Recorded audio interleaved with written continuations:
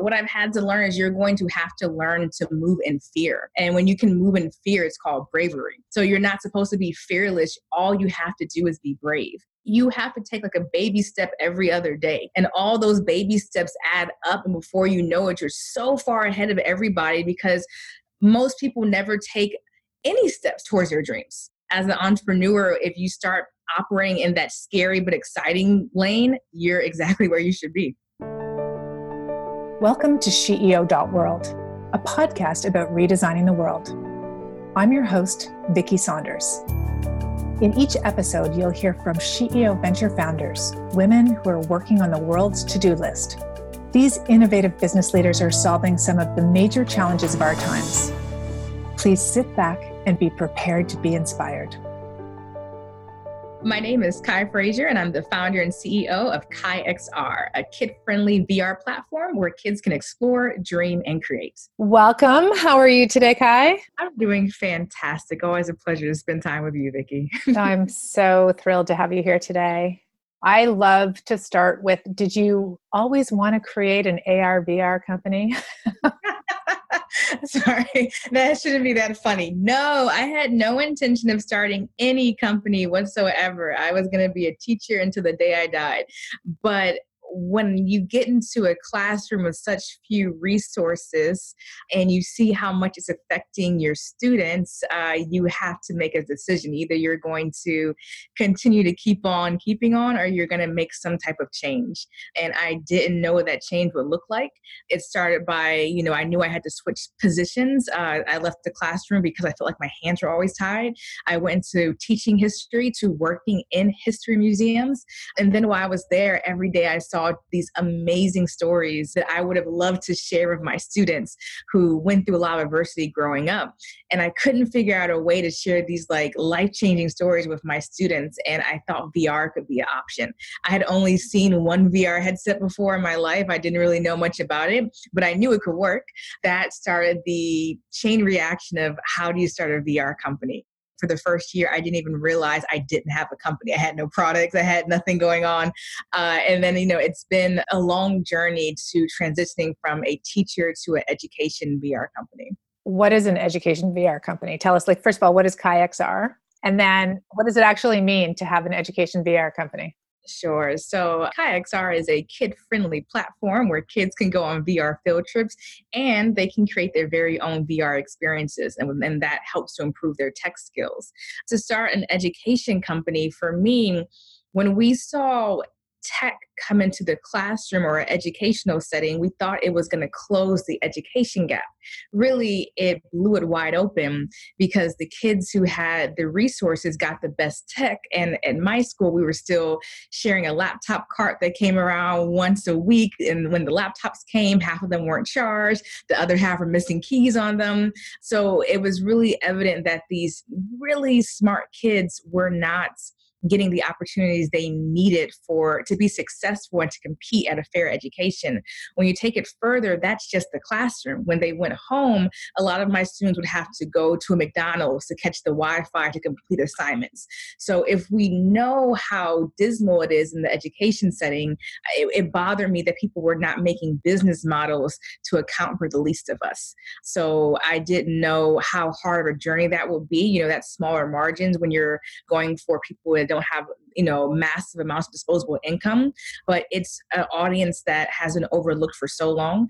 So now it's just trying to make a VR company that primarily works on smartphones. If you don't have Wi-Fi, that's okay. If you do have Wi-Fi, how can we make it so everything is web accessible? One of the big things about my company is there's no app to download. There is no software you have to buy. It's just go to the website and you can start right there. So just really challenging what accessibility means. And then what does inclusion mean? Once you get to the site, what are you seeing? For a lot of my students teaching history, they would always ask me, where were they in the history books? And I had to honestly tell them they weren't here. And if they would like to be here, they have to do things to make those changes. And it dawned on me that I had to take my own advice. And if I was going to make content that was representative of my students, I would have to go make that content as well. So for me, an educational VR company is one that serves my students both representation-wise, accessibility-wise. When it comes to the digital divide, are we actually reaching these kids that a lot of people have forgotten about? So how did you start? Like, what was your first kind of like module or first experience that you created? Like, how did you get it all going? Because it's like, I can imagine you going, oh, I'll just do this. And then you're like, okay, now how do you go to market? It was very hard to start. Some of the best advice I ever got was start where you are, start with what you have, and start with what you know. So with that being said, it was like, okay, I think I need a VR camera. So I remember it was Christmas Day, I want to say 2017. And I was just so frustrated because you have all these ideas burning and like you don't know where to start. So I decided that I was going to go pick a monument that doesn't get a lot of coverage. I lived in Washington, D.C. at the time, and I was just going to go set up a tripod in like the dead of winter, and I was going to try to make a recording. So I went to the Martin Luther King Jr. Memorial. When we talk about that with students, we say, this is the first time an African American has been memorialized on the National Mall, and that was in 2012. So why isn't there anybody else in the mall? And even with that monument being there, it's kind of off to the side, so you have to know how to get there. So people don't just happen to walk upon it like you would the Lincoln Memorial or the Washington Monument. So I wanted to make sure I got that monument first. And the year that I filmed it, it was going to be 50 years since the assassination. So I wanted to make sure I shared that monument with students. So I went out there with a camera by myself, set up my tripod, filmed it, and made my first VR experience. Then working with my students, I know that where I lived in the DC area, a good portion of the students at my school, a third of them spoke Spanish as their first language. So I knew that no matter what audio I put behind it, it wasn't going to work or didn't work for my students. So I had two of my former students record the I Have a Dream speech in English and in Spanish. And then we were able to lift that audio behind the footage of the memorial. And then we had our first, so my first VR experience was an English to Spanish Martin Luther King Jr. memorial experience down in DC. Wow, that's unbelievable. What happened when kids watched it for the first time? Like, how did that get presented?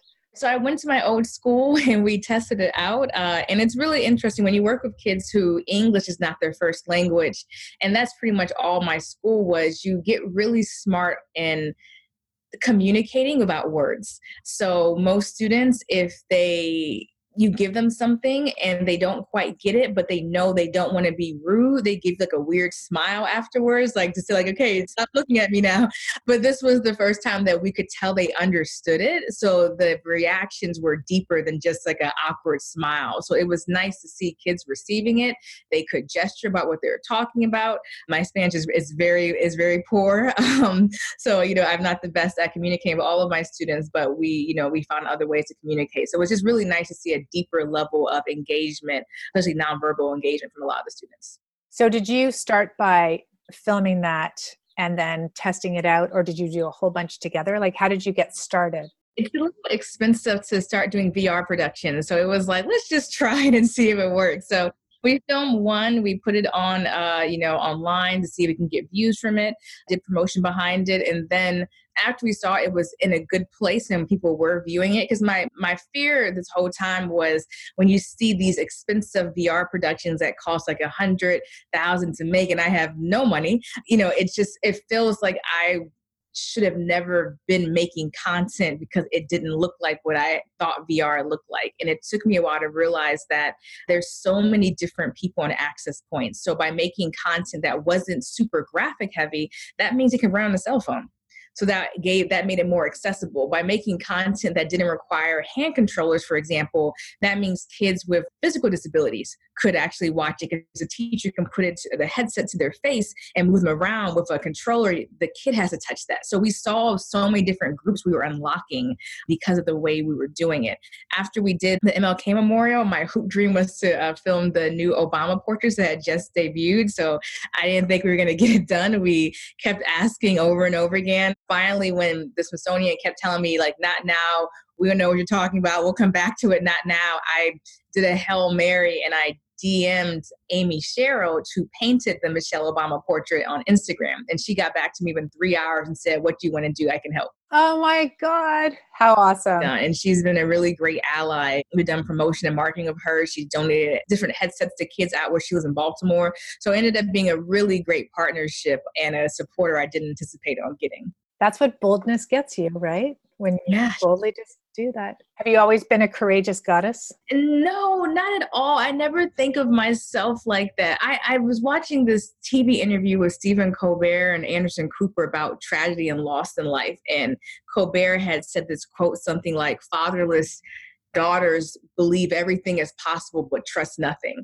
And I think that's how I've always lived my life. Like I'm always like, I've seen some crazy things happen. So the same way crazy things can happen, normal things can happen, everything can happen. But I'm always very weary about stuff once it happens. So I didn't even believe it when Amy Sherrill came back to me. I'm like, this is her assistant. No, it was her. She was talking to me and she was really great. And she's been great though, for about 2 years now. Oh, that's amazing. Okay. So then what happened next? How did you take it to the next level? How did you get to become a business? This is what I'm referencing when I'm saying I didn't realize I didn't have a company. I didn't, like, 2 filmings don't equate a company. So that was a hard lesson to learn. I didn't have any entrepreneurial people in my background or anybody I could turn to. And Washington, D.C. isn't always what you think of first when like a super tech startup place. So the more research I did, I saw that to start a company, it would take me lots of money, and I didn't have any of that money. But I worked at the Holocaust Museum in Washington, D.C. for the last 2 or 3 years before I left. And I worked every single day with courageous survivors of mass atrocities and genocides. And I don't think I would have started my company if it wasn't hearing their stories every single day about taking risks. I worked with a Syrian survivor who was a computer engineer in Damascus. And when the war broke out, he found refuge in Berlin, left his whole family, and he was still trying to make an app to help people get through immigration if they spoke Arabic and not German. And it was just everyday examples. The museum did all genocides just at the Holocaust Museum. So from Rwandan refugees telling me that for survival for their genocide, all they needed was a seed. If they had a seed, they could grow and they could survive. It was just all these stories about like, you don't need anything. You can start right now. And if you make the right sacrifices, you can do a lot. So I decided I was going to sell my house, my car, everything I owned, divorce my husband. And I moved across the country to California. I did a full, if I'm going to do this, I'm going to fully do it. And I'm going to let go of everything that doesn't serve me, doesn't bring me happiness, doesn't, when you're in a marriage where sometimes you have to play down to make sure your husband feels better a lot. I can't do a company like that. So it was just a lot of that I just didn't want to do anymore. And then I always, as long as I can remember, I was always getting in trouble for asking too many questions. And I didn't realize that was like an entrepreneurial spirit. I knew how to lay low and not get in trouble and not shake we've always done it this way boat. Which is so common in the federal DC world. So I went on one trip to Silicon Valley chaperoning students right before I moved and went to all the different tech companies chaperoning the kids. And I would tell people about, this is what I'm thinking I'm going to do. I think I can do a VR company. And they all told me in Silicon Valley, you're not thinking big enough. You have to think bigger. You're not even exercising your brain right now. This has to be bigger. And it was the first time I had heard, you're not crazy. You're actually not doing enough. So when I went back to DC, I was like, no, I'm done with this. I'm done with everything here. It doesn't serve me. And I decided I was going to just, I told myself I bought a house when I was 25. What can I do when I'm 35? I can get even cooler house. Do I even still want a house at this point in time? So it's just letting go of everything that no longer served me in that chapter and using it to be bold for this next chapter and making my own runaway when the statistic is, I think, 0.2% of Black women get VC funding. So if I knew all that from my research, then I was going to have to do something radically different to get my funding to even start a company. So true. One of my favorite things about being an entrepreneur and having the longevity that I've had as being an entrepreneur is noticing the different environments you're in and how it influences how you act. What an unbelievable gift to work at a Holocaust museum, of all places, right? To hear those stories of people. Yeah. How compelling is that? I have a seed, therefore I can survive. I call those my Rwandan life coaches. They tell me all we needed was a seed. You don't need anything. Don't ever anybody tell you need these things. So powerful. Oh my God, that's so amazing. Okay. So then you moved to the Valley. Yes. So when did you actually become a company? So I was an LLC for a while, and I changed into a Delaware C Corps and got super prepared for the road ahead. That was 2018 November. I always try to do everything around my birthday so I can have like this is my goal. So I did my launch party 2017, 2018. I was like, nope, we are now Delaware C Corps. We are going to get to the bottom of this and really start to make moves. So yeah, that was trying to get products out, trying to it took me, I think one of the hardest lessons I had to learn for startup life is reoccurring revenue. No matter how many times somebody would tell it to me, it just went like over my head. I just never got until you can find a place of reoccurring revenue, this company is going to go nowhere. I mean, it couldn't go someplace, but like, it's going to be really hard. It's going to be extremely hard until you find just something. As a teacher, working with Title I students or Title I schools with very little money, the first thing in my mind is not charge people for a service. Like they can't afford it. And I know how hard my life was growing up and not being able to afford anything. Like I'm thinking about more as an adult now about how much debt you have as a child and you don't realize how much that debt affects you. So like in California, it's really a new world to me because I hear all these stories about kids who can't afford lunch and they still can eat.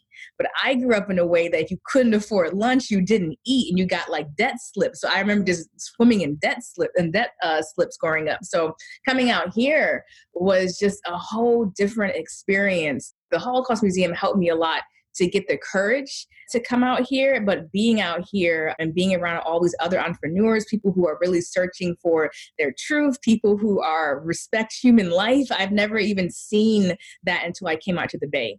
And it was just amazing people after amazing person. And they've been just extremely helpful on this journey. I don't think I could have started this anywhere else. So where are you now with your business? And what are the dreams that are up next? So now we just finished our first accelerator.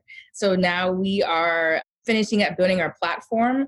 I never knew how difficult a platform build was. This is my next super hard lesson as an entrepreneur.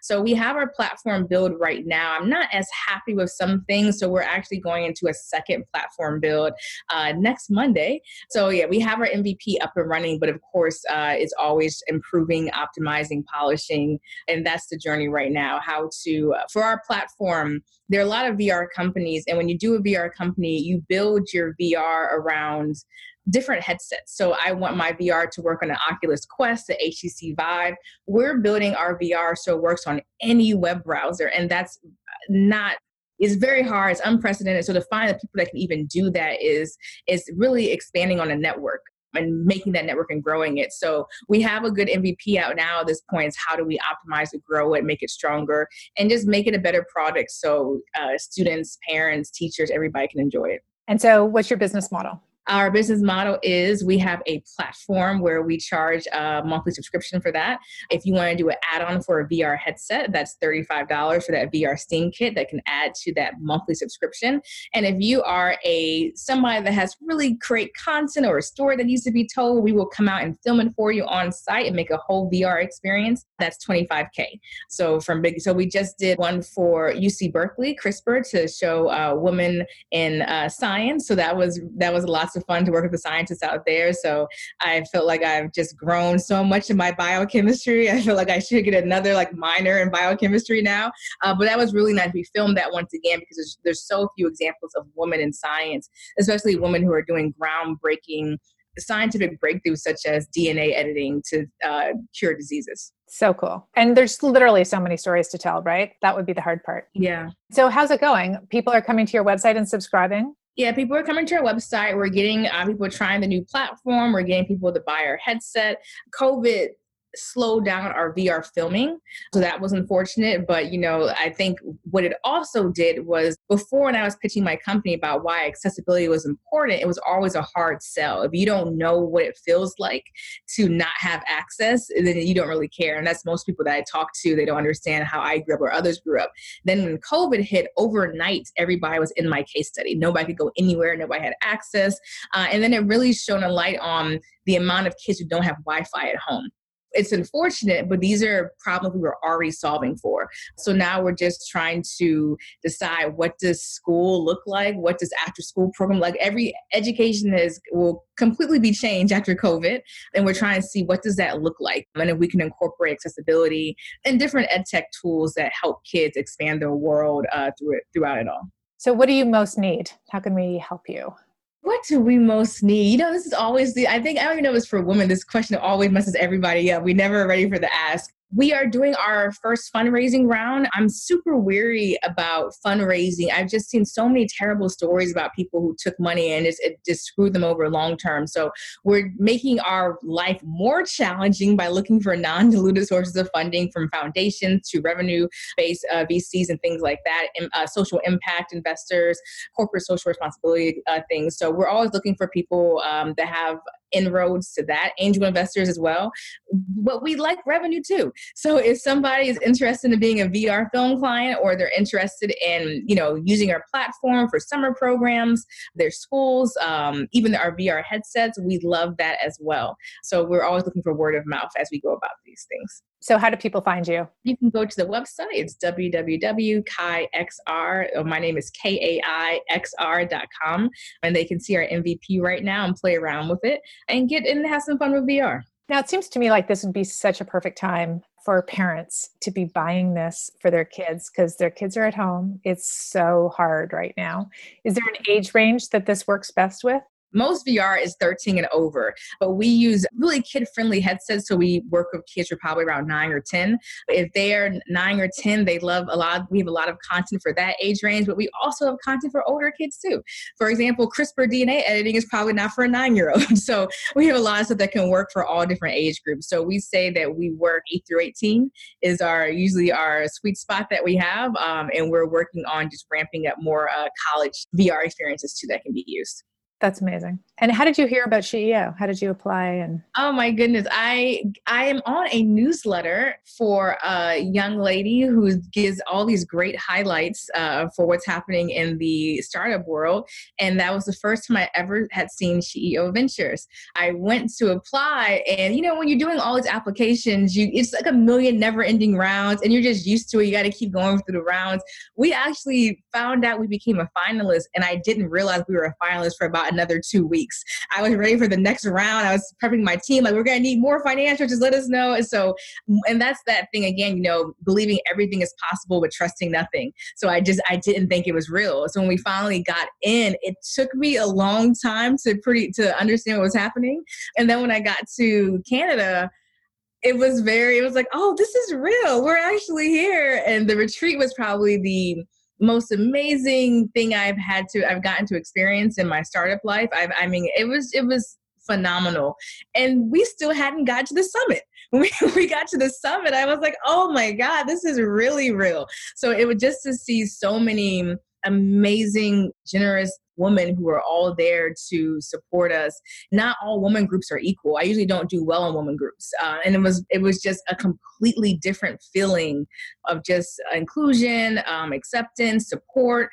And I enjoyed it. I'm glad that was the last thing I did before COVID really hit. So I'm glad I had that high note to live out the rest of 2020 on. Yeah, I think a lot of us were. That was like a very huge event for hundreds of people. And then the next day.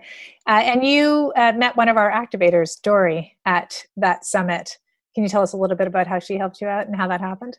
Of course. I had met Dory last year at a design summit in Atlanta, the Hue Design Summit, and she was great, did an amazing presentation. I saw her, talked to her for a little bit, but that was it.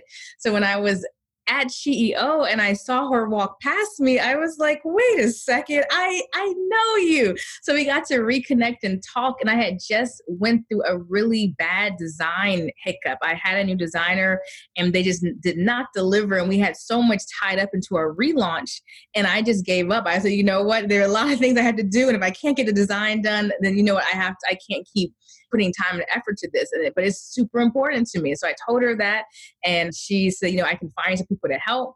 I watched her give her presentation on the CEO stage. It was so amazing. I ran right up to her and was like, hey, you got to be our design advisor. No, like, please. And she agreed to it right there on the spot. I'm so thankful for her. And the next day she started connecting me to different designers, and they have completely redesigned our brand, our identity, just all of my dreams were able to come true. They most recently rocked out our pitch deck for our demo days. So it felt like the first time I was able to effectively communicate our whole company vision with beautiful visuals. So just extremely thankful for Dory as an activator to support us in such a part of the company that meant so much to me, and I couldn't find relief from it. So we're talking about Dory Tunstall, who is actually the Dean of the Faculty of Design, the first Black Dean of a Faculty of Design anywhere, which is amazing. Anywhere. Yeah, anywhere.